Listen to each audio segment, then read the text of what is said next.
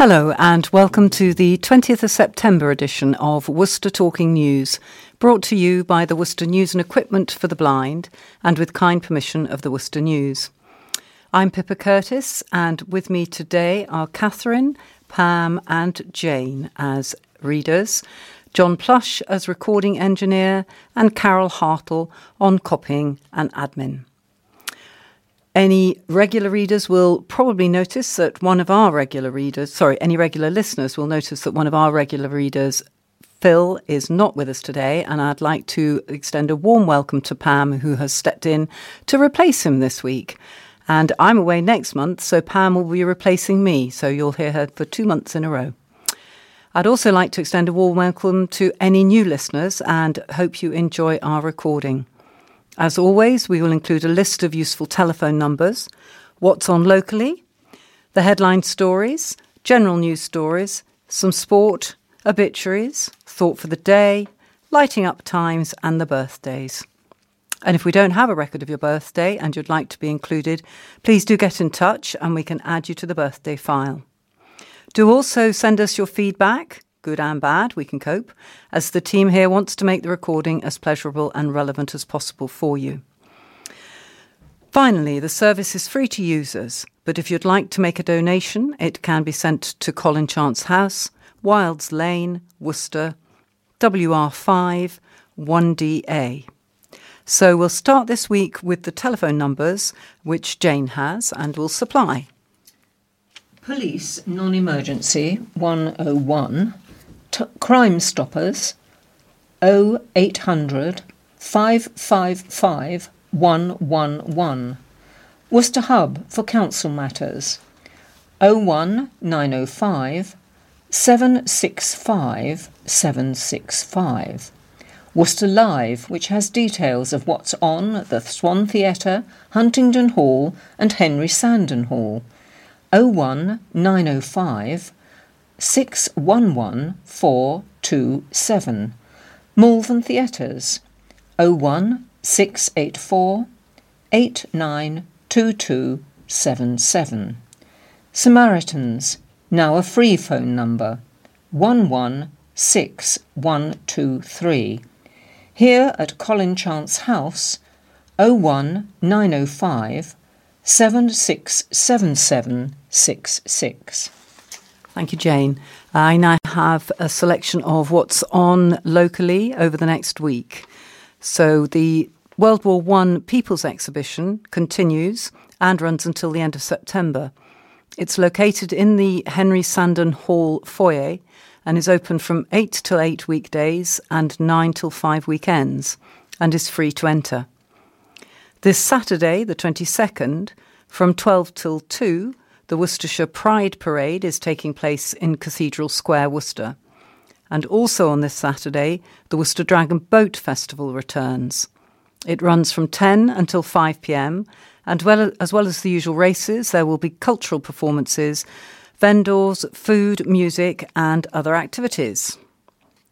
Next week at the Swan Theatre, the Worcester Repertory Company presents Lost the Plot. Described as a dark comedy, it's a play written by local playwright Nick Wilkes. It starts at 7:45 p.m. and is £13. All next week, the University of Worcester is hosting Active Ageing Week to help promote successful ageing within all domains of life. There'll be talks, workshops and physical activity taster sessions. The aim is to inspire wellness, celebrate active ageing, and to connect older adults across Worcestershire to physical activity and adapted sports sessions. A couple of other items. On Monday the 24th of September, I thought this sounded very interesting, an organisation called Got to Sing Contemporary Choirs is inviting people to an open rehearsal at Wood Green Evangelical Church, that's Hastings Drive, WR4 OSR. It's 7:30 till 9 p.m. They will teach you by ear, so you do not need to read music, and they don't hold auditions. So it's obviously very welcoming and an open session there for anyone who wants to go. And finally, on Tuesday the 25th of next week, the Howard Robinson History Talks. One of those is on at the Henry Sandon Hall. The talk explores our country's path to democracy and is entitled Where England's Sorrows Began, and that's Powick 1642 apparently, and Where They Happily Ended, Worcester 1651. That starts at 7:30pm and costs £7.50 to include a drink. And finally, there was one more thing. This is a brief article which talks about what is happening throughout the autumn via the Worcester Live connection. And Jane did mention the number, but you can now get a brochure which will enable you to see what's going on throughout the autumn. And I'm just looking for the link. It's a phone number 01905 611 427, and they'll send you out one free of charge. There are 3 venues, and it would appear that there's an awful lot going on all through the autumn. So that's a heads up for the future. Gosh, sorry, you haven't quite had enough of my voice. I'm now going to do the headlines, and then Catherine can start with the first story. So headline for Friday, September the 14th. Callous thieves target Olga, 89. Saturday, mum's postnatal depression hell. Monday, 300 homes plan. Tuesday, guilty pair facing long prison terms for knife point robberies. Wednesday, body room used for hospital patients. And today's headline, teen raped in car park. So, Catherine, can you start us off? Thank you, Pippa. So, callous thieves target Olga, 89. An 89-year-old woman has been left devastated after the theft of a treasured photo of her mother, who died while giving birth to her. Olga Allen was targeted by 2 women in the Superdrug on the corner of High Street, Worcester, in a distraction theft. Mrs. Allen's purse was stolen, and she's been told by police it's unlikely she will get her sentimental photos back. One of the photographs was of Mrs. Allen's mother, who died giving birth to her. The other was of Mrs. Allen as a baby on her grandmother's lap with her stepmother. She said, "They were 2 lovely photos, and I'm most unhappy about losing them. It has really upset me. I've had them nearly 90 years, and now I have lost them, just like that." Mrs. Allen, from Ombersley, told the Worcester News she's now frightened to leave her home after the theft. "Being old, they prey on you," she said. "It is so cruel. These women have picked on me because I'm vulnerable. I'm now frightened to leave my house. I am constantly checking to make sure my purse is still in my bag." Mrs. Allen was in Superdrug on August 29th when she was approached by a woman who was asking her about charcoal toothpaste that was on special offer. She said, "I got caught as I was leaving the shop. One woman was distracting me and kept me talking. She made out she didn't understand. She didn't speak a word of English. She was asking me about charcoal toothpaste that was being sold and why it was buy one, get one free. I must have repeated myself 6 times. Meanwhile, the other one, who I didn't even know was behind me until I saw the CCTV, picked out my purse from the top of my trolley. According to the CCTV, she looked like a young woman who robbed me, but you can't really tell because she had a funny hat pulled over her head. I was tricked." Mrs. Allen noticed her purse was missing before getting on the bus when she was searching through her trolley.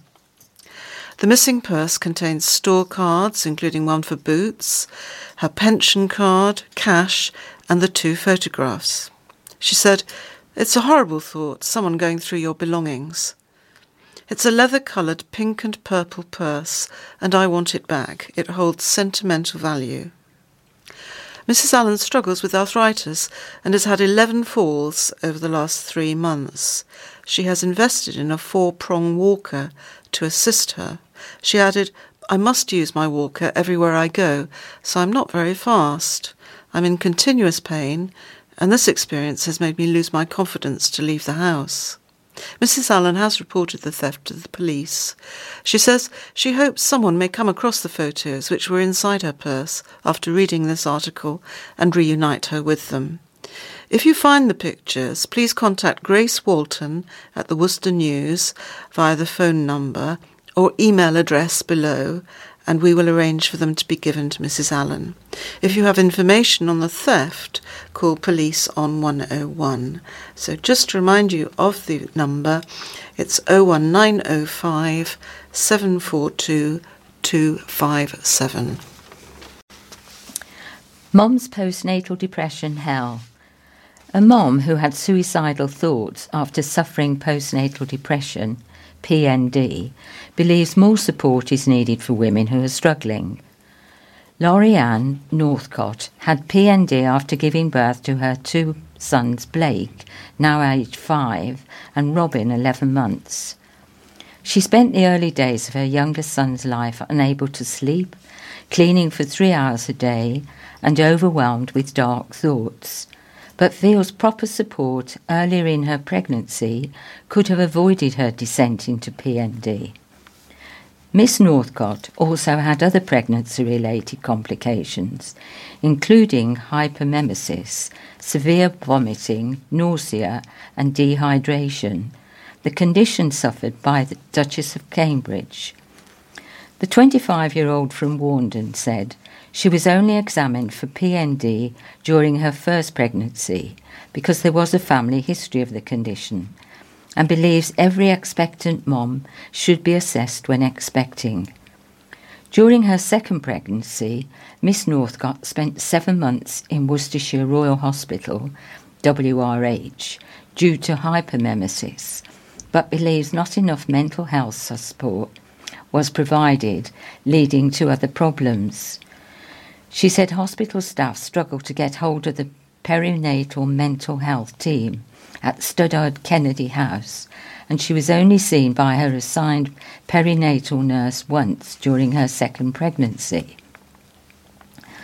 Not getting the support through that hyperemesis led to the depression, which has then led to hypermyalgia, which comes on from the trauma of the pregnancy, she told the Worcester News. She continued, If I'd have got treated in the pregnancy for the mental health problems I had, I wouldn't have got so bad with my depression. I think it would have still been a problem, but I wouldn't have got the hypermyalgia, and I wouldn't be struggling as much now. I've had to leave work, which I was planning on going back to. After giving birth to Robin last year, she got home, had a complete meltdown due to PND. She said, I wouldn't let anyone touch him. I didn't want to be away from him. I went home and we tidied everything, but it wasn't good enough. After you have a baby, you're in pain, but I wouldn't sit down. I was cleaning for about 3 hours and hadn't slept for 24 hours. Over the next few days, I couldn't sleep properly, even though I was so tired watching him. This led to feelings of suicide, though Miss Northcott, who is due to marry partner of 4 years, Paul Bedford, in January, said support of her family helped her begin to pull through. You feel like you're not good enough.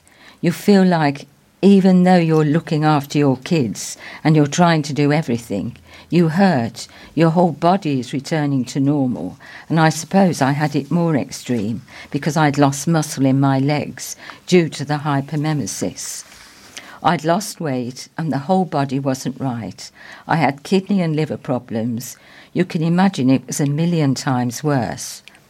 I was just so tired and fed up that you don't feel like you can go on anymore, and it gets to a point where you're so tired you're in a trance and you're a robot. You are so worried to sleep, but you're so tired you need to sleep. It just all gets to you, and I think I can't do this anymore. But then you've got these kids that need you. Referring to a recent case which saw a mum given a suspended sentence for shaking her baby so hard he may never walk, talk or see, Miss Northcott said she had some sympathy. That mum could easily have been me, she said. It could easily have been anyone who isn't getting that support they are supposed to be getting, because it only takes you one time where that baby won't go down or won't stop screaming. There have been many times where I've put him down and walked away because you need to put them down, walk away, have a cry and then come back, and it works. Miss Northcott said there was a lack of communication between perinatal staff, meaning she had many missed appointments during her pregnancy, while very little support is provided after giving birth. This led to many trips to her GP and the hospital, where she was often prescribed antidepressants, sleeping pills and painkillers, which only provided short-term relief. They need to get their system in check, and they need to make sure that GPs have good access to them. I've been told I've got PTSD now from the hypermemesis, which is 6 weeks between appointments, on a long waiting list over 6 months. They just need more accessible people. Miss Northcott said following her first pregnancy with Blake, she didn't want to admit she was feeling the symptoms of PND, because what if this was a negative impact on the way I'm allowed to parent? She uses a number of online forums for mums, but said she has never been made aware of any face-to-face support groups for mums suffering with mental health problems, particularly PND. She said for the first few weeks of pregnancy, you've got everyone coming to see you, make sure you're okay. Then it's just dwindled down and you are left, and your partner goes back to work, and you're on your own with a tiny baby that still needs 24/7 care. You just feel like that's it. You've gone through everything. You've had all the support, and then everyone's disappeared, and you wonder what to do with yourself, she added. On Friday, it was announced the perinatal mental health team, run by Worcestershire Health and Care NHS Trust, has received a share of £350,000, secured through the Herefordshire and Worcestershire Sustainability and Transformation Partnership, STP, to help develop already existing services. See hacw.nhs.uk/our-services/perinatal psychiatric for more information. 300 Homes Plan. More than 300 homes could be built on the outskirts of Worcester if plans are approved. A decision for 175 homes on the land to the east of Oakview Way off Bromyard Road will be made by Worcester City Council planners on Thursday, September the 20th, and would accompany up to 150 homes already approved in an outline application by Malvern Hills District Council planners in July. In the 175 home application, 40% will be affordable, as per the City Council's obligation, with around half of the site forming public open space, and will also include a children's play area. Developer Bloor Homes Weston is keen to start building as soon as possible, and has said it hopes to lay the first bricks within a year if plans are given the thumbs up. The land was previously owned by the University of Worcester after it was bought from Tesco in 2009, with plans for it to be transformed into a multi-million-pound business, science and sport park. Thus, the area in the application is allocated for a university campus in the South Worcestershire Development Plan, that's the SWDP. Land to the south and east of the site does fall within the green space allocated under the SWDP, but that does not mean house building should be immediately rejected.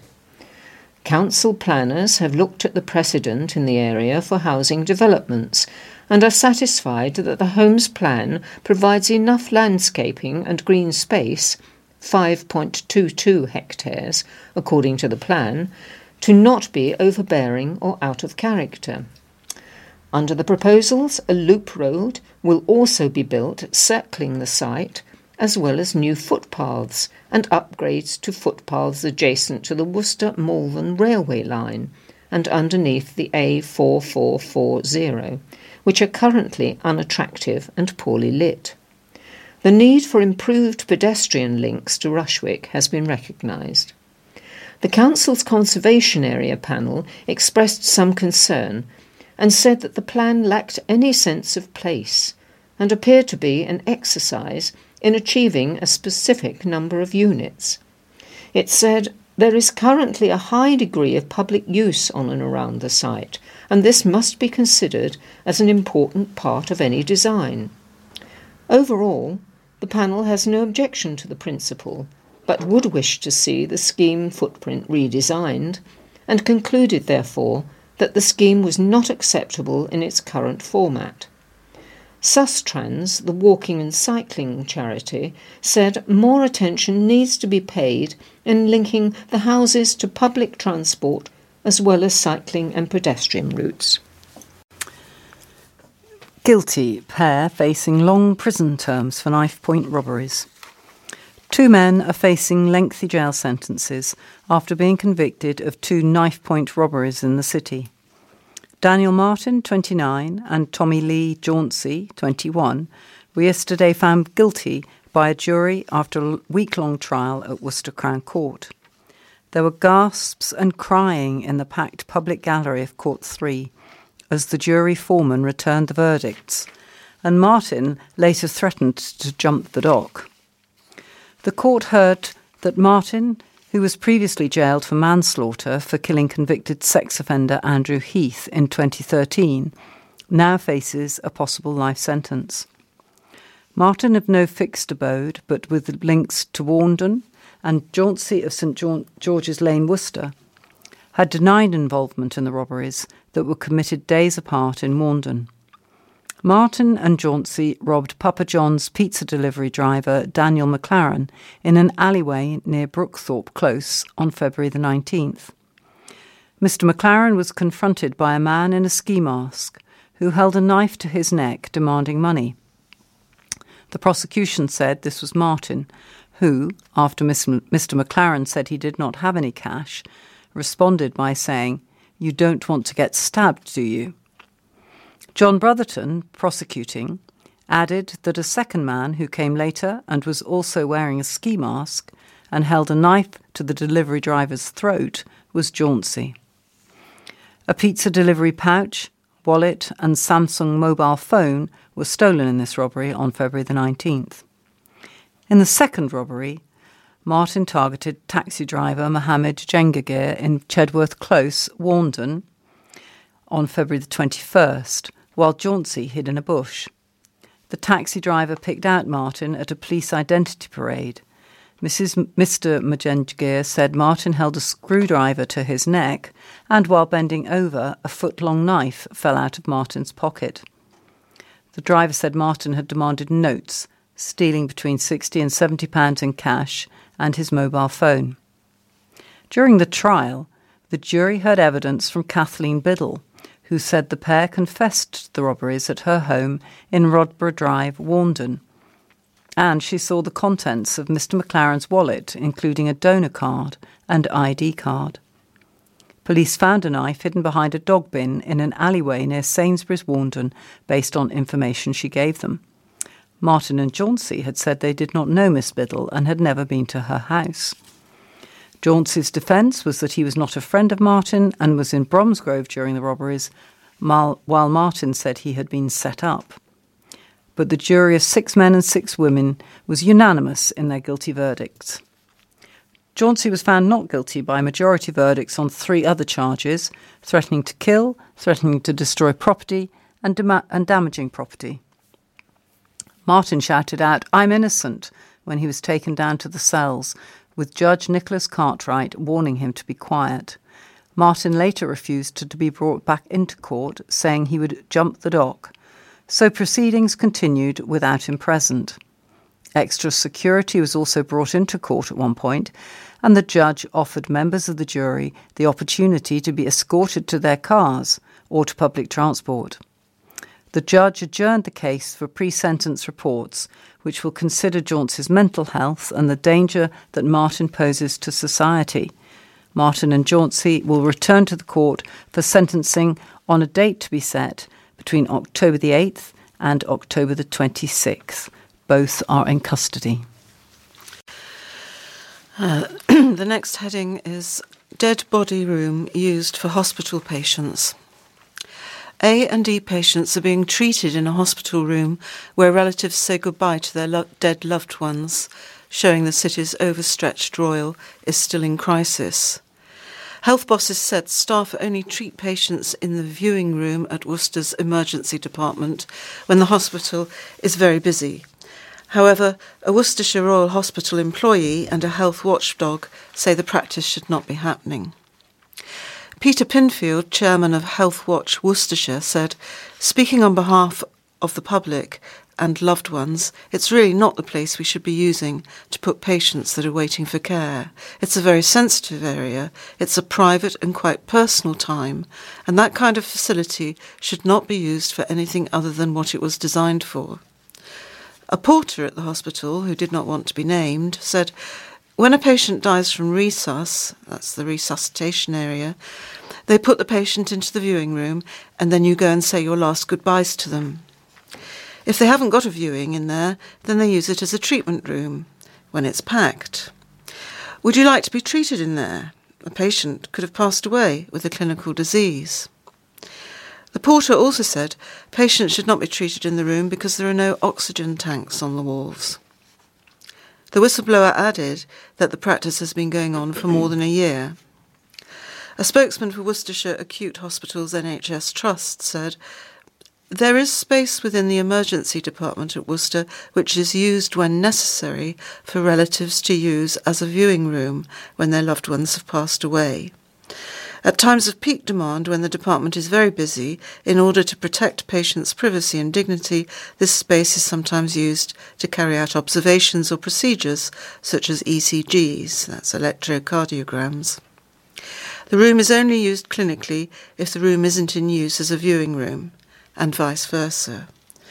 Staff across our trust continue to work hard to provide the safest care they can for patients in the face of continuing pressures on beds, particularly on our Worcester site." The spokesman added that the trust is building a discharge lounge, wards and a bridge connecting to the main hospital to relieve pressure on the Worcester site. Teen raped in car park. Girl was used by 3 men, court told. A teenage girl was raped in the car park of County Hall in Worcester as 3 men used her as their sexual plaything, a court heard.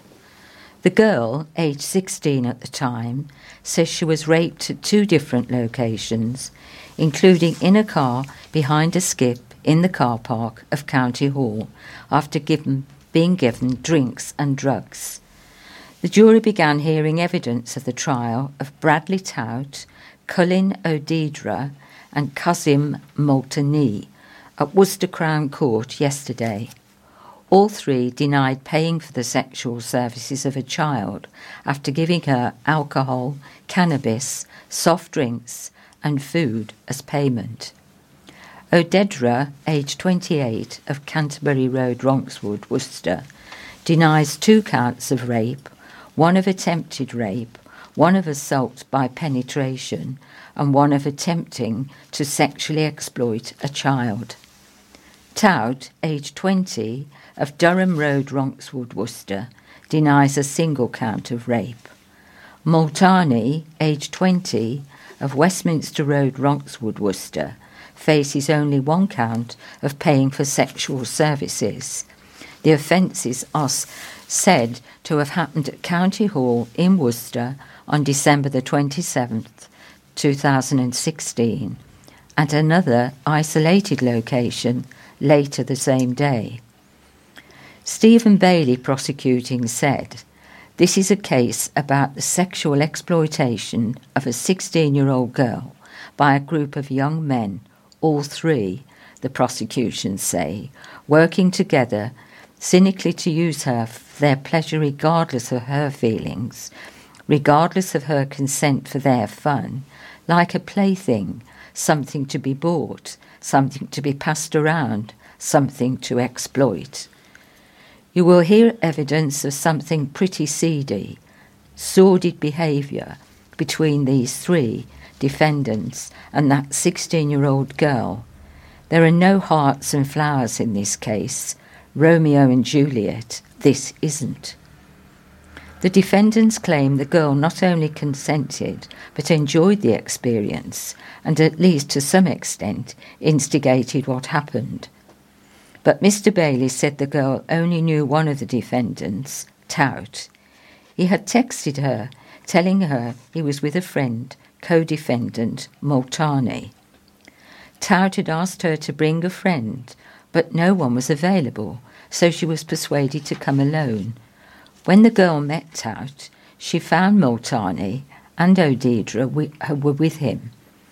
Mr. Bailey said they ended up in a secluded part of the car park, behind County Hall, behind a recycling skip, and out of sight. Mr. Bailey said O'Deirdre gave the girl Jack Daniels and Coke, and Multani gave her a spliff, which the prosecution say was payment and inducement to carry out the sexual acts. He told the jury that the girl, whom he described as unsophisticated, and was surrounded and confused with Tout and O'Deirdre sitting either side of her in the back seat as Tout asked her to perform a sex act upon him, which she refused to do. The girl performed a sex act upon Multani, but had not been comfortable doing it. O'Deirdre was said to have put his hands down her trousers and touched her intimately. He did not take no for an answer and continued to try to put his hands down her trousers. Despite her resistance, he was bigger and stronger than her, said Mr. Bailey. O'Deirdre also asked for oral sex, but the girl told him she did not want to do it, and the prosecution case that he forced her. Mr. Bailey said Multani had recognised that she did not want to be doing this and told the girl, just say no. If Mr. Multani can see this, why can't the others, said Mr. Bailey. The prosecution case is that Tout then dropped Multani at his home and drove O'Deirdre and the girl to an isolated spot. Tout and the girl then had sex, Mr. Bailey said, while O'Deirdre watched and slapped her. The prosecution say the girl did not give consent because she had not wanted another man present when she had sex with Tout, but knew there was no alternative. O'Deirdre then had sex with her. She had, as she saw it, no choice, said Mr. Bailey. O'Deirdre is also accused of offering the girl £70 to perform a sex act on him. Mr. Bailey said that the next day Mr. Tout was discussing going out to find more girls to share, or, to use the words he and Mr. O'Deirdre used, slags.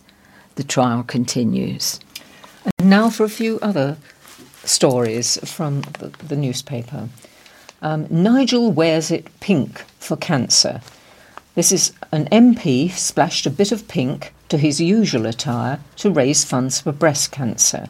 And there's a picture on the side of the MP, Nigel Huddleston, in a big pink hat, pink beads, a pink tie and a rather large pink rosette.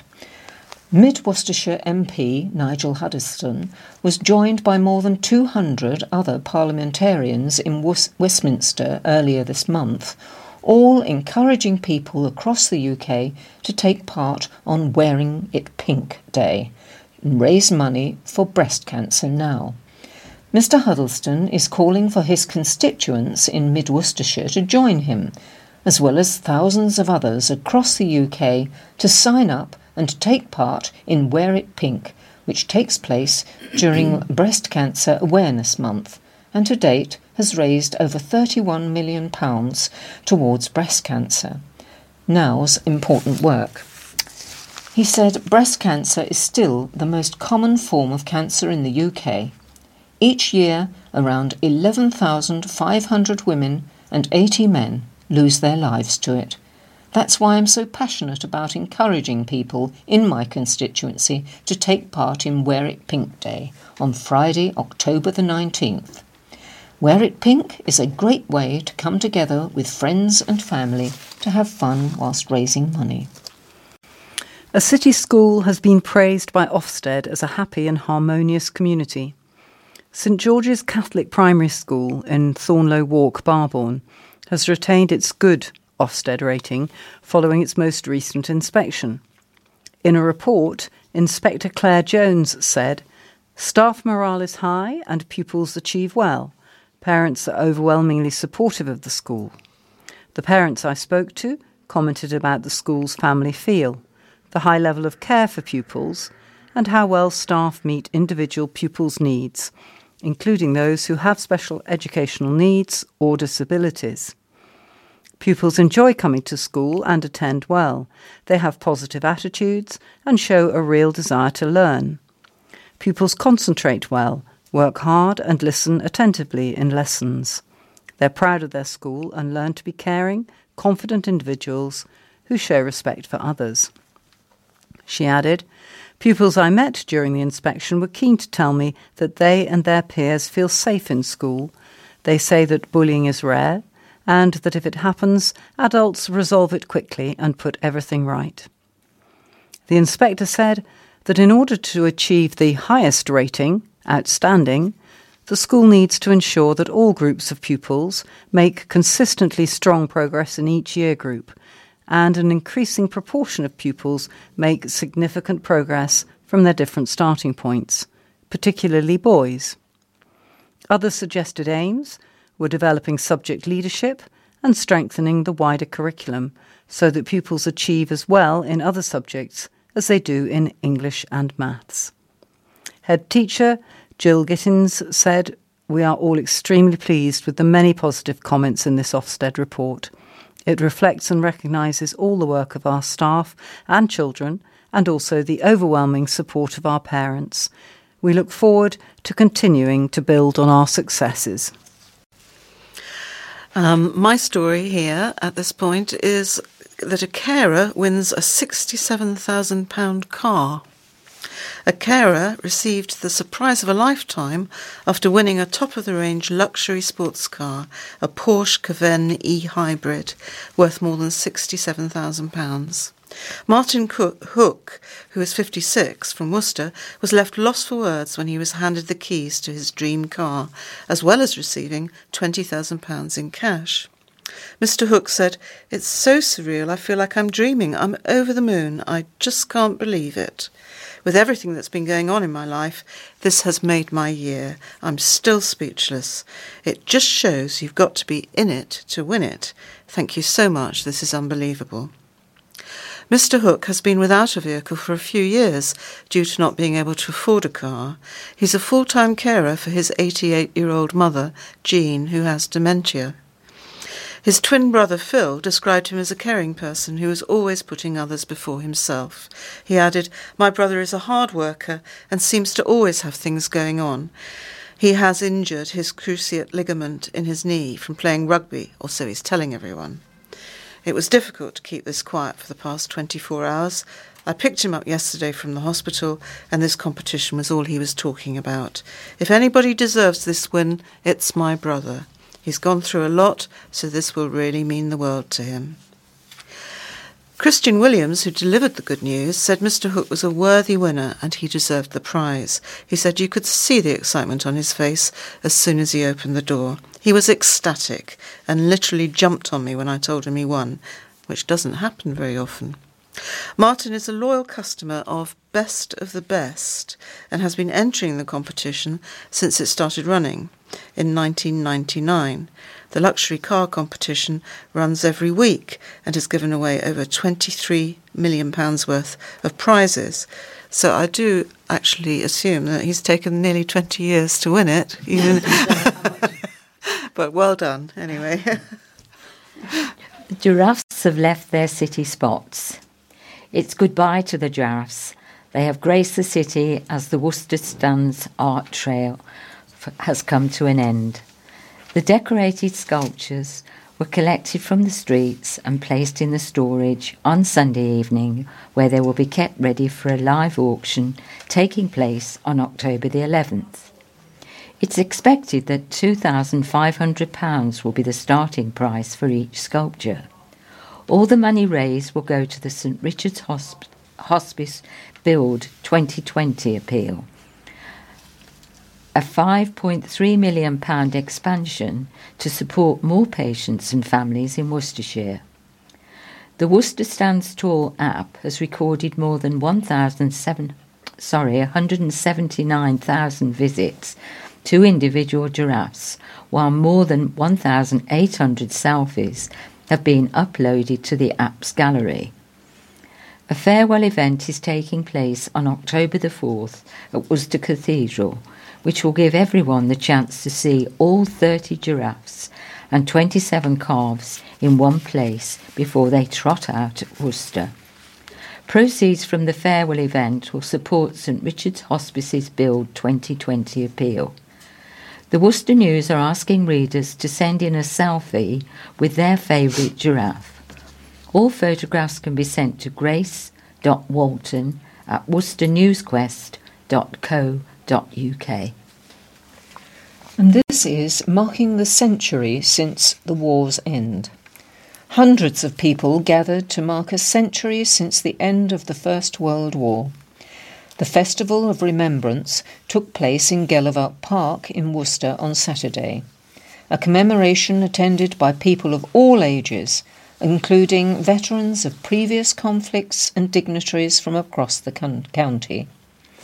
The regimental band of the Grenadier Guards led the standards and took part in the drumhead service, a religious ceremony conducted in the field during conflict and in peacetime.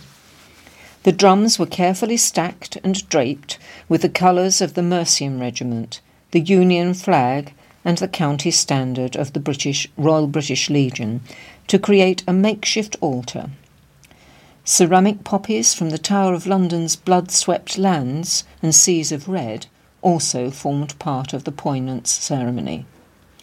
The welcome was led by the Right Reverend Graham Usher, Bishop of Dudley, who said, "We are here in the presence of God to remember with thanksgiving and sorrow those lives in world wars and conflicts past and present that have been given and taken away in the cause of justice and freedom, to pray for all those who in bereavement, disability and pain continue to suffer the consequences of fighting and terror, and for the British Legion in its ministry of care and support for them." Lieutenant Colonel Patrick Holcroft, Lord Lieutenant of Worcestershire, read from the Gospel of John. Readings also followed from Malik Fayaz, independent Islamic faith and cultural consultant, who spoke of the sacrifices made by Indian Muslim soldiers of the British Empire, and from Dr. Umesh Udishi, with a retelling of the ancient epic, the Mahabharata. Kate Elmsley read out her award-winning poem, Hopefully, which commemorates the Battle of the Somme in 1916. An address was made by Reverend Canon Dr. Georgina Byrne. Ceramic poppies and crosses of remembrance were planted as the band played Nimrod from the Enigma Variations by Sir Edward Elgar.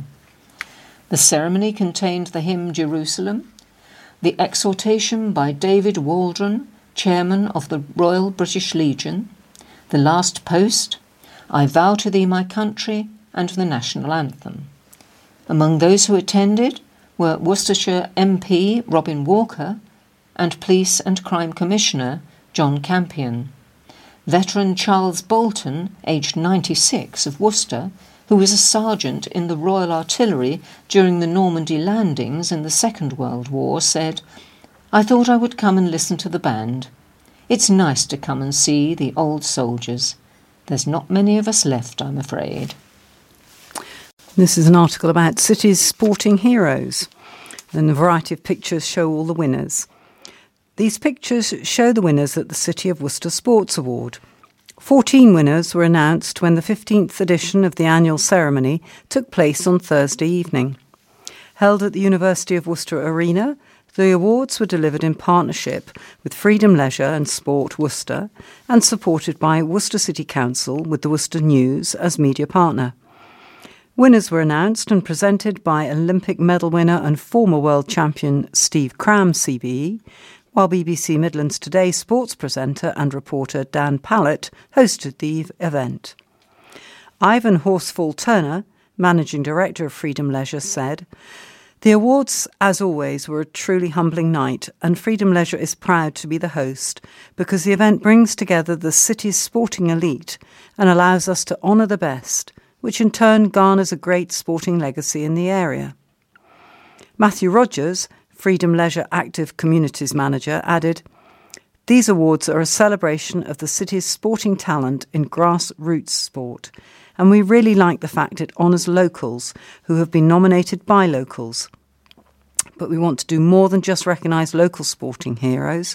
We also want to help support them to achieve their goals. It is for this reason we also offer grants, with the latest round open now for applications." Councillor James Stanley, Chair of Worcester City Council's Communities Committee, said, "The Sports Awards are an inspiring night because they acknowledge the scale of volunteering that goes on behind the scenes to make Worcester the healthy and active city it is.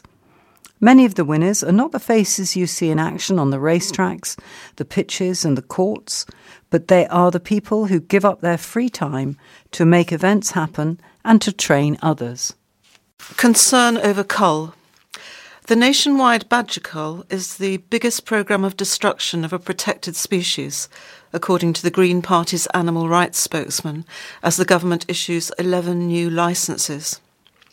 The cull, which reportedly costs taxpayers nearly £7 million in 2017 alone, and nearly £30 million since 2013, has also been described by Keith Taylor MEP as scientifically illiterate and spectacularly expensive. In response to the latest announcement, Mr Taylor went on to say, "There are no two ways about it. The Tories have just signalled an escalation in their war on our wildlife.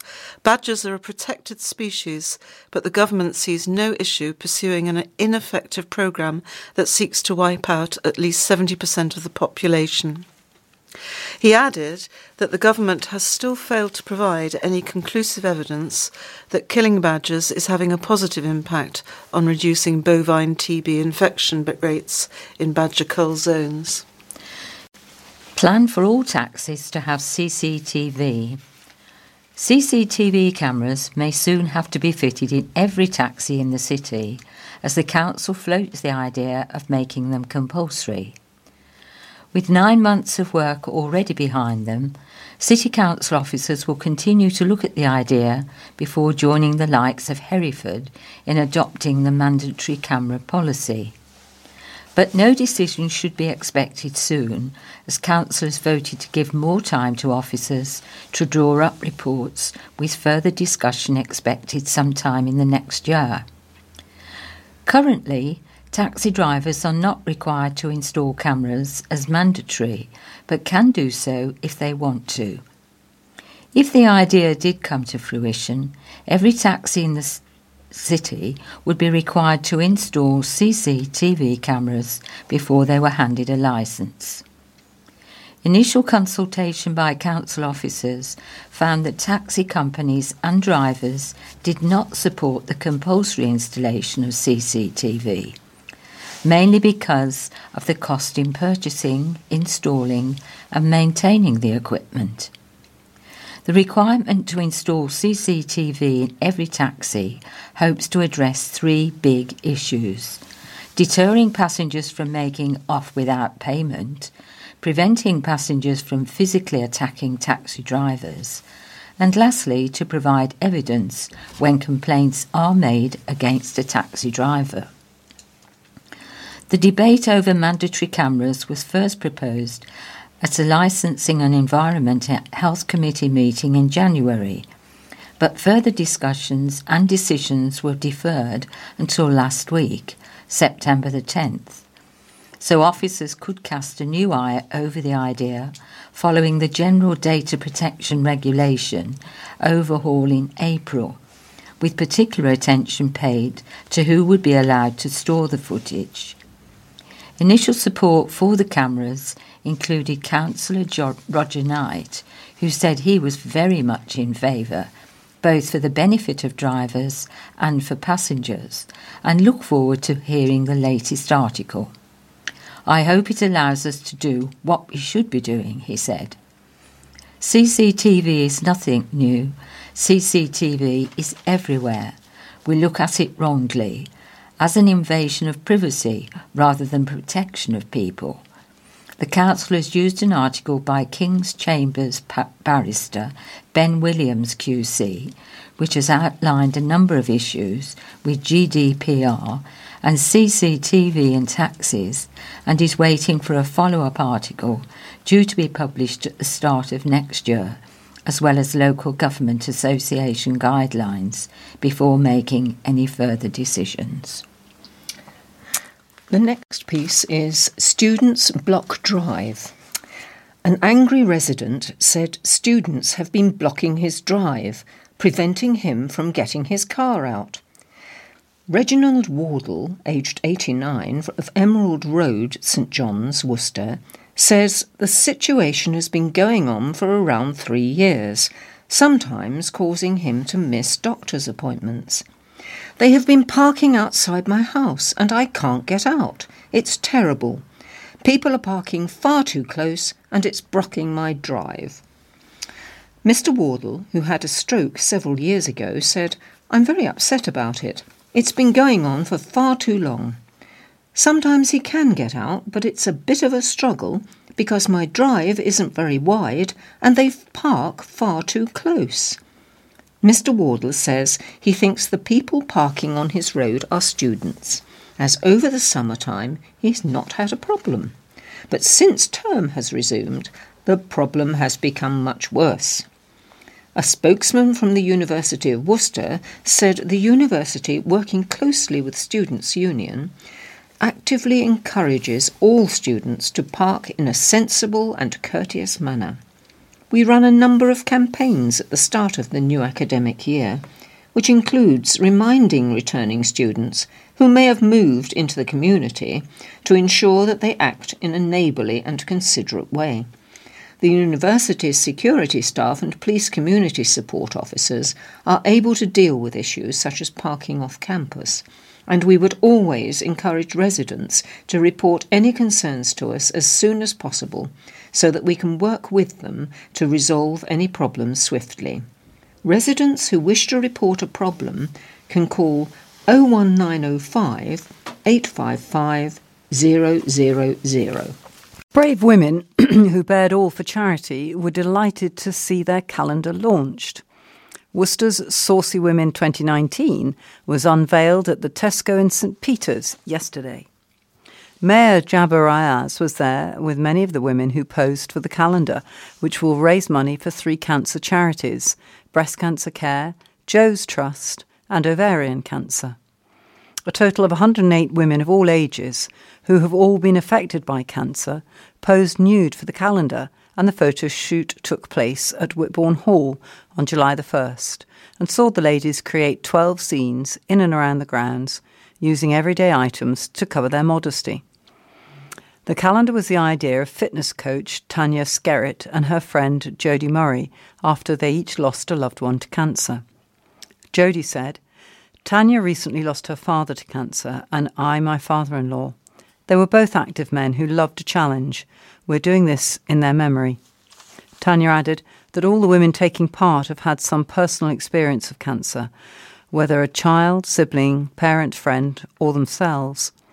Each month of the calendar has been sponsored by a local business, and many others have donated or supported the production, while Julian and Lynn Grant had the fun job of taking the photos.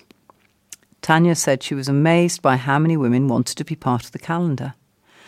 "I thought we might struggle to get a dozen, but when the word got round, my phone never stopped ringing." The lineup includes fitness coaches and staff from Freedom Leisure's 3 operations in Worcester, at Purdiswell, Nunnery Wood and St John's, and the David Lloyd Club at Sixways, along with members, friends, professionals and young mothers. The calendar is available at St Peter's Tesco, the Freedom Leisure Centres, David Lloyd, WH Smith's and other Worcester retailers. Here's a story about a very well-known building in the centre of Worcester, and the headline is "Church Bid for Funding." Church leaders are appealing for donations to help them save a dilapidated vinegar works warehouse from rack and ruin. It's situated right next to Asda. Hope Church wants to reopen the 4-storey building known as the Granary in St Martin's Quarter, Worcester, next year. The congregation plans to hold its Sunday gatherings on the top floor of the property, while the lower levels will be converted into community rooms, a kitchen and potentially a cafe. Richard Thomas, team leader for the Baptist Church, said the overall project will cost an estimated £1.7 million. He added, "We recently failed in our bid for some lottery funding toward the restoration of this historic building, so any help anyone could offer would be welcome. We're about to go to tender for Phase 1 to restore the current building. We're hoping to raise £700,000 for Phase 1. If we did the whole thing, it would mean raising a further £1 million. Since purchase, we have bit by bit removed layers and layers of later additions and rubbish to strip back the building and reveal its Victorian bones, getting it back to the original brick. We've also removed 2 floors of hazardous pigeon waste. We're trying to rescue it from complete ruination." Mr Thomas of St Peter's, Worcester, said the top floor of the building will also be available for business conferences and meetings in the week. The property fell into disuse around 10 years ago and was previously used as a call centre, offices and a tyre and wheel depot. Mr Thomas said the church, which bought the site outright, had already raised £300,000 towards the project and could probably mortgage another £200,000. The development could also be funded with interest-free loans and gifts from charities. To donate, contact the church via www.hope-church.org.uk. Crowd enjoys display. A fire service open day proved a big hit, with the crowds drawing in around 2,000 people and igniting the interest of children and adults alike. There was something for everything at the fire station in Mackenzie Way off Tulladyne Road, Worcester, during the open day between 11 a.m. and 3 p.m. on Saturday. Large queues formed for a ride in a fire engine, while visitors watched fire service mascot Welliphant rescued using the aerial ladder platform. Station Commander Adrian Farmer said the open day, the 4th of its kind, had become popular since the station opened in 2015. He said, "We try to make it a community event with all our partners. We're very pleased with the turnout and we're happy to be supporting St Richard's Hospice this year. I would just like to thank all the members of the community that have come out to support their community fire station and to donate to the charities we're supporting. But also it's great to see so many children interacting and learning about community safety. West Mercia Police, Highways England, West Midlands Ambulance Service, British Red Cross, the Safer Roads Partnership and young firefighters were all represented at the open day, which raised money for both the firefighters' charity and St Richard's Hospice. There was also face painting, refreshments and stalls. Live demonstrations showed how casualties are extracted following road accidents. The next piece is Volunteers Give Help to Jamie. A group of volunteers rebuilt a family home for a dad with motor neurone disease. Electrician Jamie Thompson and his partner Sarah Townsend moved out of their home in late August. The Band of Builders charity then started work at the property and made the couple's kitchen and garden more accessible for Mr Thompson, completing the project on September the 1st. Miss Townsend said, "Jamie and I are totally bowled over with the work which the Band of Builders carried out at our home in just 1 week. It's staggering. The end result is creative and breathtaking. Already, Jamie and the children have utilised the whole of the garden, something which in recent years has not been possible. This incredible band of people have created 2 extra spaces in our home, which Jamie can now safely use and utilise to the full. The team thought of every tiny detail to make Jamie feel special, and included in their design process, enabling him to create special valuable memories with his children in spaces which have become redundant. The Band of Builders deserve every success and huge recognition for what they do. She added, "Thank you, Band of Builders, the Lighthouse Charity and Dewsons. You will all have a special place in our hearts forever."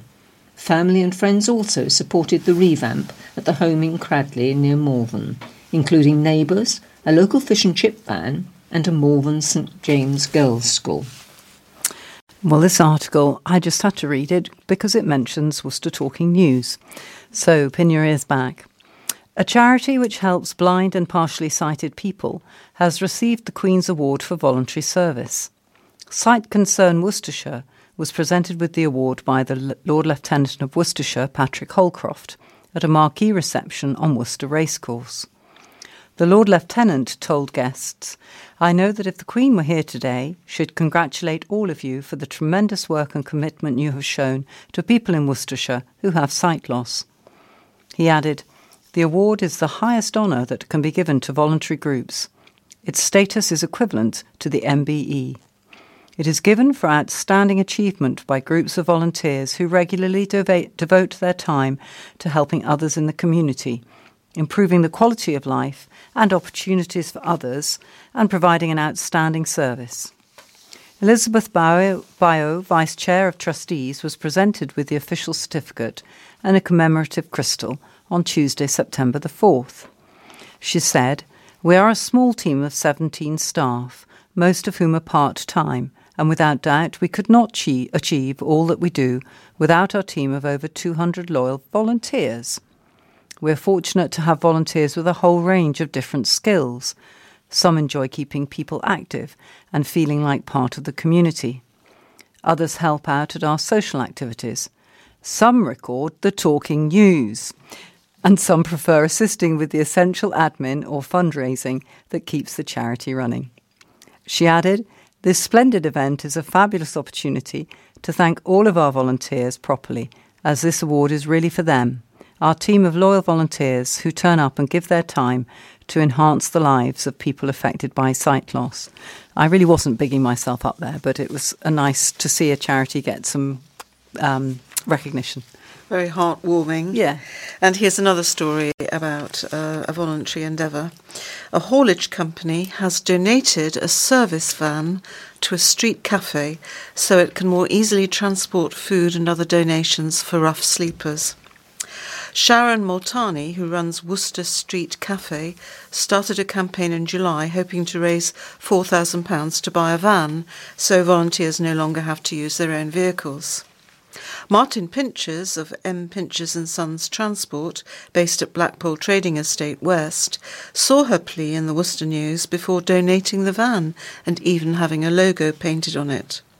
Miss Multani said the van would mean donated food and other items could be easily transported in one go to the cafe situated outside the old fire station in Copenhagen Street. "It's the first time we will be able to take the stuff in comfort, and I'll have a car back," she said. "Everywhere we go, we have to load, unload, load. What it means now is I'll be able to fill it up once a week, all the plates, all the spoons, get another table, the clothes we give out. Anything we need we can take properly and not in dribs and drabs. It takes far too long." The 58-year-old, who set up the cafe nearly 2 years ago, now has around 20 volunteers who cook meals on a rota basis and serve food Monday to Thursday between 7:30pm and 8:30pm. Food is also donated by Pret a Manger and Greggs in the city centre, while the Brunswick Arms and the Royal Oak at Lysinton have both donated and raised funds for the project. Mr. Pinchers said he held a meeting with his 2 brothers, Peter and Kevin, as well as Mum and Dad, Janet and Mervyn, all company directors, regarding what they could do to help. "We had a vehicle that's available, surplus to requirements, in our fleet, and thought it would be a nice gesture to get involved and donate it," he said. "We're a local Worcester-based company, and it's something nice to put back into Worcester." Regarding the van donation, Miss Multani said, "I'm thrilled beyond words. I got a phone call from Martin saying we might be able to help you, and I thought, lovely, a tenner or something. To get a whole van is unbelievable. Amazing Grace's 112th birthday. Worcestershire is now home to Britain's oldest person, and she has just celebrated her 112th birthday. Grace Jones of Pegasus Court in Broadway, known to her friends as Amazing Grace, celebrated her birthday on Sunday, September the 16th. Mrs. Jones, who was born in 1906, has lived to see 5 monarchs and 21 prime ministers, and survived 2 world wars. In her 20s, she owned a millinery factory in her home city of Liverpool, where she met her husband Leonard, a chief engineer. They had 1 daughter, Deirdre McCarthy, and spent most of their married life moving around the country, 28 times in total, and lived in Devonshire, Cheshire and North Wales. Later they moved to Mickleton to be near their daughter. She moved to Pegasus Court in 2005. Speaking about her life, Mrs. Jones said, "The best memory was when I was married my husband. He was a true gentleman, the son of a parson. We always together and we loved one another." The Broadway residents' tips for living a long life are to avoid anxiety, stay active, enjoy good company, and she recommends taking a drop of whiskey in bed with a drop of water. Her daughter Deirdre said, "She is a wonderful lady. She is loved by everybody, and the qualities of her character, kindness, friendship, and enthusiasm for life, make her a very positive and inspirational person." Mrs. Jones marked her birthday with a tea party at Buckland Manor, Broadway, joined by family and friends. The country's previous oldest person, Olive Ball, who was born in September 1904, died aged 113 in August. French woman Jeanne-Louise Calment is currently the world's oldest person, recently celebrating her 122nd birthday. This piece is labelled Girls Help for St Richard's. Girls from a youth group that meets at Worcester Mosque have helped spread the message about the work done by the local hospice. St Richard's Hospice Community Engagement Officer Alice Spearing visited the girls' youth group at Tallow Hill Mosque, Worcester, to talk about the hospice. The girls decorated handprints with paint, glitter and sequins and glued hospice information on the reverse in English and Urdu. The handprints were handed out to the community at the mosque's summer fete to help promote messages about our hospice care and dispel common hospice myths. Mohammed Iqbal, General Secretary at Tallow Hill Mosque, said, "By being involved, the children also learn more about the hospice and the positive role it plays in our society and how it benefits us all. This is a marvellous way of learning and getting a message across. These experiences at this young age hopefully will make us stronger, connected individuals of the future." Miss Spearing said the girls were so proud of their handprints and very excited to show their loved ones at the summer fete. We continue to work alongside Tallow Hill Mosque to raise awareness of our free care and support. Well, that concludes the news for this past week. We'll move on to some sport now. So, Catherine, if you'd like to start with the first sporting article. Okay, this is a human story really, and it's about the rugby. The headline is Dupree's Thank You All. Injured warrior still unable to speak, so posts message. Cornell Dupree's confirmed he would not be able to speak for the next 4 weeks or so as he continues to receive treatment on his injured throat. The 27-year-old back rower posted on Instagram yesterday to update people on his progress after damaging his voice box and Adam's apple in Warriors' 21-20 defeat to Wasps earlier this month. And he stated the messages he had received from well-wishers over the past 2 weeks had been overwhelming. The message read, "On September the 1st, I fractured my cricoid, Adam's apple. I also damaged my voice box, so I won't be able to speak at all for the next 4 weeks or so. I will be in hospital until then. I really want to thank Worcester Warriors, friends and family from all over the world for the unbelievable support that I have received. It's been overwhelming. I will get back to replying to messages over the next few days. Thanks." Director of Rugby, Alan Solomons, also released a statement about du Preez, who joined Warriors from Edinburgh in the summer. "Cornell is making good progress and is receiving the best treatment in hospital," Solomons said. "Everyone at the club sends him their best wishes and we will continue to support him at this difficult time. We wish him a speedy recovery." He said that du Preez had undergone surgery last Friday. And speaking at Warriors' press conference on Wednesday, Solomons then admitted he was waiting to discover whether du Preez needed to undergo a further operation. "He's still in Birmingham and the club is giving him really good support," Solomons told the media. "Cornell's partner is here and we are waiting to hear from the surgeon as to whether a further operation is required."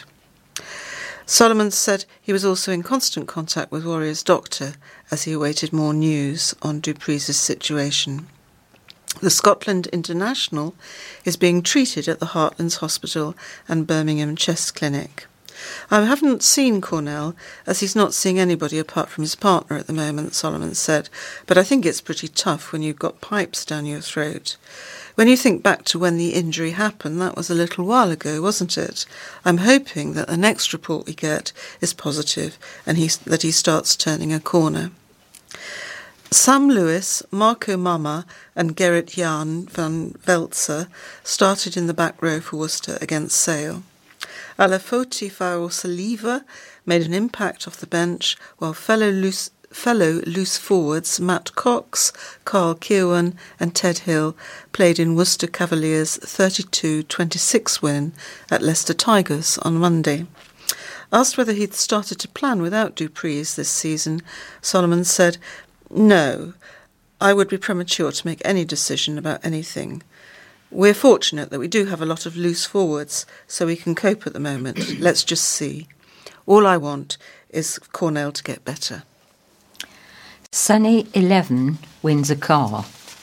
11-year-old golf prospect Sonny Priestley shot his first hole-in-one to win a car.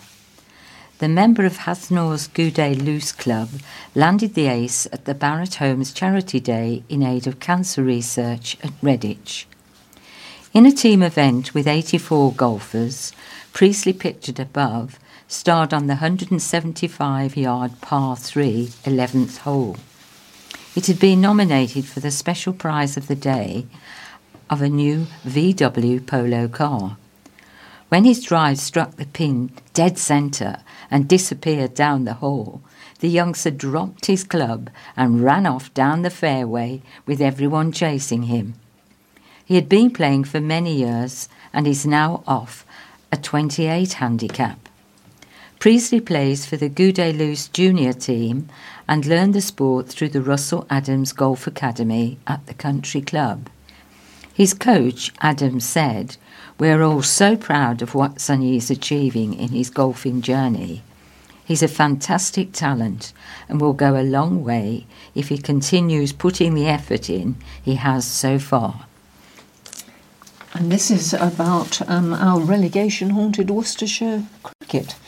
Head coach Kevin Sharp insisted relegation-haunted Worcestershire could have no regrets after going toe-to-toe with county champions Surrey, but admitted it's going to be tough now. A 3-wicket defeat left the New Road outfit bottom of Division 1 and 30 points adrift of safety, with 2 league matches to play. Surrey's 9th straight victory, a run that began after Worcestershire had drawn the return fixture in May, rubber-stamped their first title for 16 years, but Sharp remained proud of the fight shown by his charges.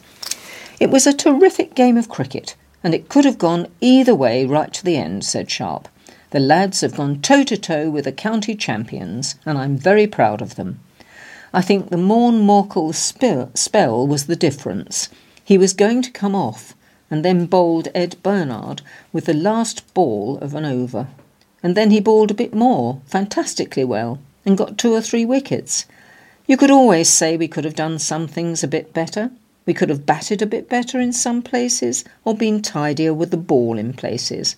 At the end of the day, our conversation in the dressing room was a very positive one. The lads can be very proud of themselves to have fought and scrapped like they did to play some great cricket. You wouldn't have known it was a top versus bottom clash. That's the bottom line. For us, there is so much more to look forward to. I know it's going to be tough now. I see my old club Yorkshire won, so they've got quite a bit ahead of us. We will have to win the last 2, and the other results will have to go our way, but we will attempt to do that. Well, more cricket. I'm sure that you will have heard by now that Worcestershire won the T20 Blast, which took place on Saturday. The Worcester News has devoted 4 pages or more to this wonderful win, and it was quite difficult to decide which article to read because they have covered it from every angle. They've interviewed almost every player, so you could have a lot of cricket on your plate, but I thought that this was probably one of the more well-written articles, and so I'll kick off with an undefeated Cox helps secure cup. Modest match winner Ben Cox shared the plaudits with his teammates and Lady Luck after inspiring Worcestershire's historic T20 Blast triumph. The 26-year-old survived a dink over an outstretched hand before brushing Chris Jordan's fizzer marginally past his own wicket en route to the unbeaten 46, which handed Rapids a 5-wicket victory over Sussex at Edgbaston in the final. It was indicative of how the tide began to turn following a tricky third quarter for Kevin Sharp's men. After 10 overs, Worcestershire were 2 runs better off than Sharks had been at the same stage. But Brett D'Oliveira controversially went for 10, following a review, with mainstay Moeen Ali on 41 caught by Phil Salt having tried to nail a 6. The required run rate, all those R's, gradually looked more daunting, but Cox, brimming with confidence, carried the fight to put his side within 17 of victory with 2 overs remaining. It was then that Jofra Archer's wild, head-height delivery whistled past wicket-keeper Michael Burgess for 4, +2 for a no-ball. Not content with the bonus, Cox thrashed the free hit for 6 and then sent a 4 the same way to finish off Sharks and banish the memory of his omission from the county championship defeat to Surrey. Not only did Worcestershire muster plenty of might with the ball, but the fielding was brave, well-positioned and efficient. In the end, they held their nerve to make fewer mistakes than Sussex with bat and ball. Sharks had started well, but Salt proved too cavalier in surrendering his wicket when run out by D'Oliveira for 17. Luke Wright and Laurie Evans put on 58 for the second wicket before Delray Rawlins produced some punchy shots that threatened to set a testing target. Brown may not have taken a wicket in the final, but was on hand with a well-taken catch to set off Rawlins, with Moeen weaving more magic to keep the target down to 158 to win. And here's a report about racing written by Executive Director Jenny Cheshire. Horse race success for sharing. The high cost of having a horse in training for racing is being shared more and more these days. Groups of people come together to form a syndicate ownership, either leasing a horse from a trainer or purchasing it outright. This was never more evident than at Worcester last week, when 5 of the 7 winning horses were owned by syndicates. They included Highclere Thoroughbred Racing, Foxtrot Racing, Arian Racing Club, Case Racing Partnership and Ollie Murphy Racing Club. In my view, writes Jenny, it is a win-win situation because not only is the burden of cost divided between a number of people, but when the horse wins, there's always a tremendous party atmosphere after the race, with the elated owners celebrating and sharing their success. Most racing yards now offer this kind of ownership, and there is much less financial risk than owning a horse solo. Foxtrot Racing own the locally trained Quai du Lin, winner of the novice chase last week. Based with Dr. Richard Newland, the 6-year-old has been with the Claines trainer since he came over from France in January 2017. Following 203 days off the track, the race at Worcester last week was his chasing debut. Her Royal Highness the Princess Royal visited Pitchcroft for the 300th anniversary race day in July, but was not present last week when her homebred mare, Checkered View, ran her hurdle debut for trainer Martin Keithley. Ridden by Richard Johnson, the mare ran a respectable race into third and is now qualified for the £30,000 7betsforfree.com fixed brush hurdle series final at Worcester on October the 24th. The racing action continues at Pitchcroft today, that's Monday, September the 17th, with the annual Locals Day, when in addition to the excitement on the track, there was local food and drink stands showcasing their produce in the marquee by the parade ring. Rugby Union. Champions are too strong for Valkyries. Worcester Valkyries fell to a 43-7 defeat to Saracens in the Tyrrell's Premier 15s at Alliance Park. Lindsay O'Donnell ensured Valkyries got on the scoreboard when she dotted down in the second half. But the Tyrrell's Premier 15s champions crossed the whitewash 7 times through Poppy Cheel, 3, Marley Packer, Lottie Clapp, George Lingham and Nina Verstisen to secure victory.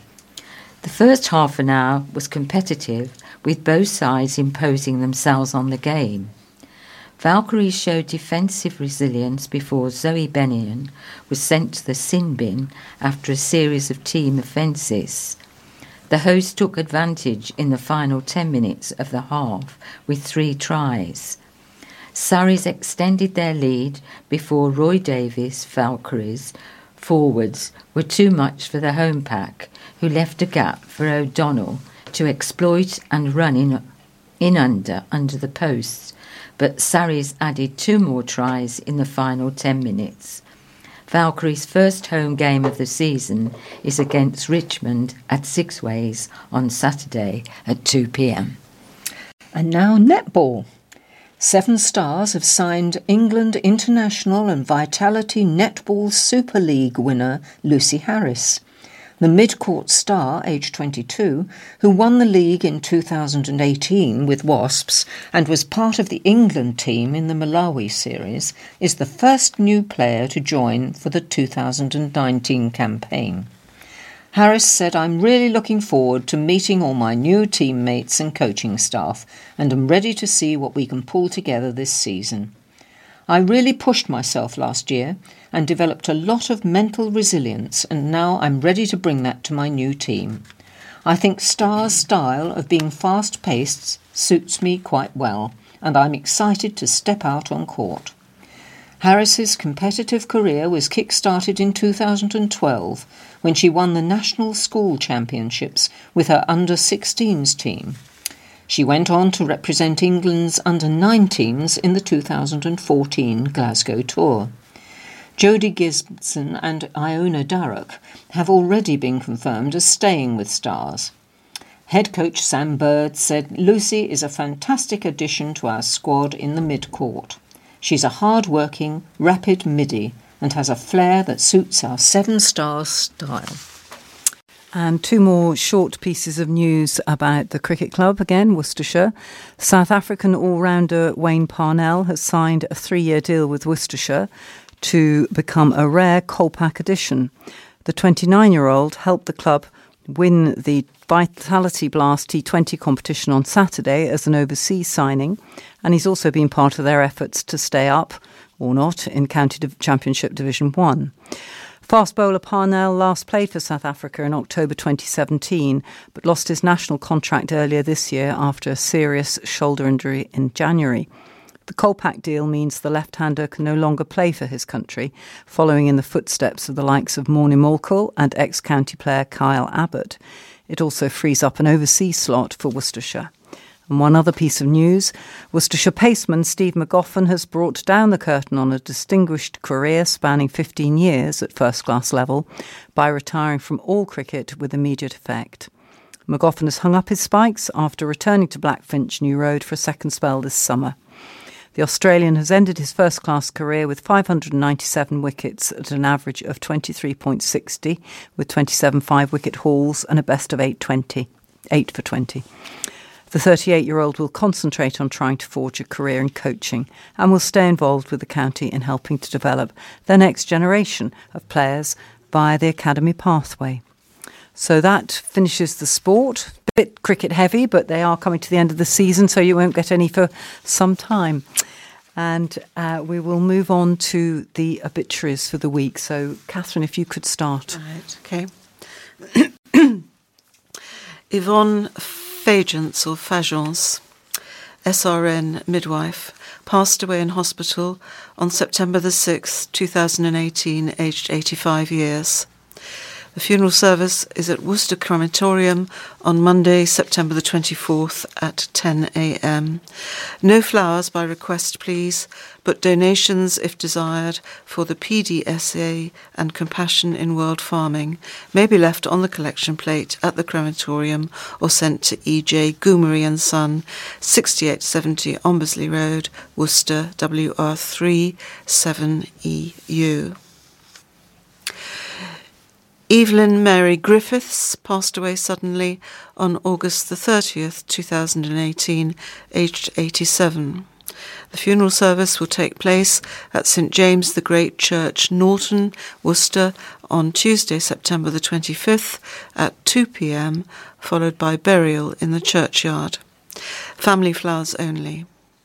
Donations, if desired, in aid of the Royal British Legion Poppy Appeal may be left in the donation box or sent to Bedwardine Funeral Services 01905 748 811. Brian Seymour Jones passed away peacefully on August the 25th, 2018, aged 81 years. The funeral service at Worcester Crematorium on Tuesday, September the 25th at 1 p.m. No flowers by request. Any donations may be sent directly to a charity of your choice. All inquiries to Bedwardine Funeral Services 01905 748 811. Joan Mary Mackey sadly passed away, aged 100 years, on September the 5th, 2018. The funeral service will take place at Worcester Crematorium on September the 25th, 2018 at 2:30 p.m. Family flowers only, please, but donations, if desired, to the Alzheimer's Society. All inquiries to George Crump and Son 01905 773339. Josie Baldwin passed away peacefully at home with her family by her side on September the 13th, 2018, aged 84 years. The funeral service will take place at Worcester Crematorium on Tuesday, October the 2nd at 11:30 a.m. By request of the family, please wear a splash of colour. Donations, if desired, for Cancer Research UK may be placed in the collection box available at the service. Flowers may be sent to the Cooperative Funeral Care, 17 Lowersmoor, Worcester, WR1 2RS. Alison Parsonage, née Hooper, aged 57 years, of Catterick Village, formerly of Rainbow Hill, Worcester, passed away peacefully in hospital on September the 8th.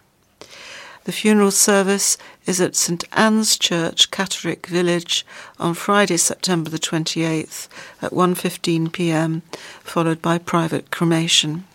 Friends, please meet at the church. Family flowers only, please. Donations, if desired, may be given for Richmond and Catterick Riding for the Disabled and St Anne's Church funds. At Alison's request, please wear colourful clothing. Dorothy Stokes passed away peacefully on September the 10th, 2018, aged 90 years. Funeral service to be held at Worcester Crematorium on Wednesday, September the 26th at 1:45 p.m. Family flowers only. Donations, if desired, for the Donkey Sanctuary may be left in the donations box or sent to Worcester Funeral Service, Unit 6, Kilbury Drive, Worcester, WR5 2NE. And continuing, Anthony Digger passed away peacefully at Worcestershire Royal Hospital on September the 2nd, aged 80. The funeral took place on Wednesday, September the 19th. Timothy Jason Hall, known as Tim, passed away peacefully on August the 26th, aged 47. Funeral service at Worcester Crematorium on Thursday, September the 27th at 11:30 a.m. Family flowers only, please. Donations for St Richard's Hospice may be sent to F.W. Spilsbury, Funeral Director, 12 Upper Housel Road, Malvern, WR14 1TL. Linda Pitt, née Lee. Linda died peacefully on September the 7th at Mowbray Nursing Home, Malvern. The funeral has taken place today, September the 20th. Donations, if desired, to Worcester Acorns Hospice. Gordon Spilsbury passed away peacefully on September the 2nd, aged 74. Funeral service at Worcester Crematorium on Monday, September the 24th at 11:30 a.m. Family flowers only, please. Donations for Prostate Cancer UK may be sent to F.W. Spilsbury, Funeral Director, 12 Upper Housel Road, Malvern, WR14 1TL. Black clothing optional. Rebecca Glennis Vernals, née Farmer, known as Bex, died suddenly in Worcester on Friday, August the 24th, aged 30. Funeral to take place at Wyre Forest Crematorium, DY13 8DE, on Thursday, September the 27th at 1:30 p.m. Family flowers only, but donations, if desired, will go towards a trust fund being set up for the children. Inquiries to A.H. Caldecott and Sons Limited, telephone number 01584 810 281.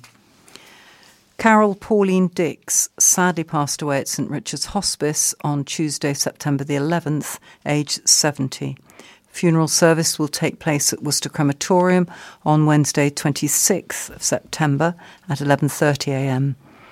Family flowers only, please. Donations, if desired, for St Richard's Hospice and guide dogs for the blind may be left in the collection box available at the service or sent directly to the charity. Jean Shaw died September the 6th, aged 88 years at Gloucester Hospital. Private family cremation. Service of Thanksgiving on Monday, September the 24th, 2:30 p.m. at St Mary's Church, Lower Slaughter.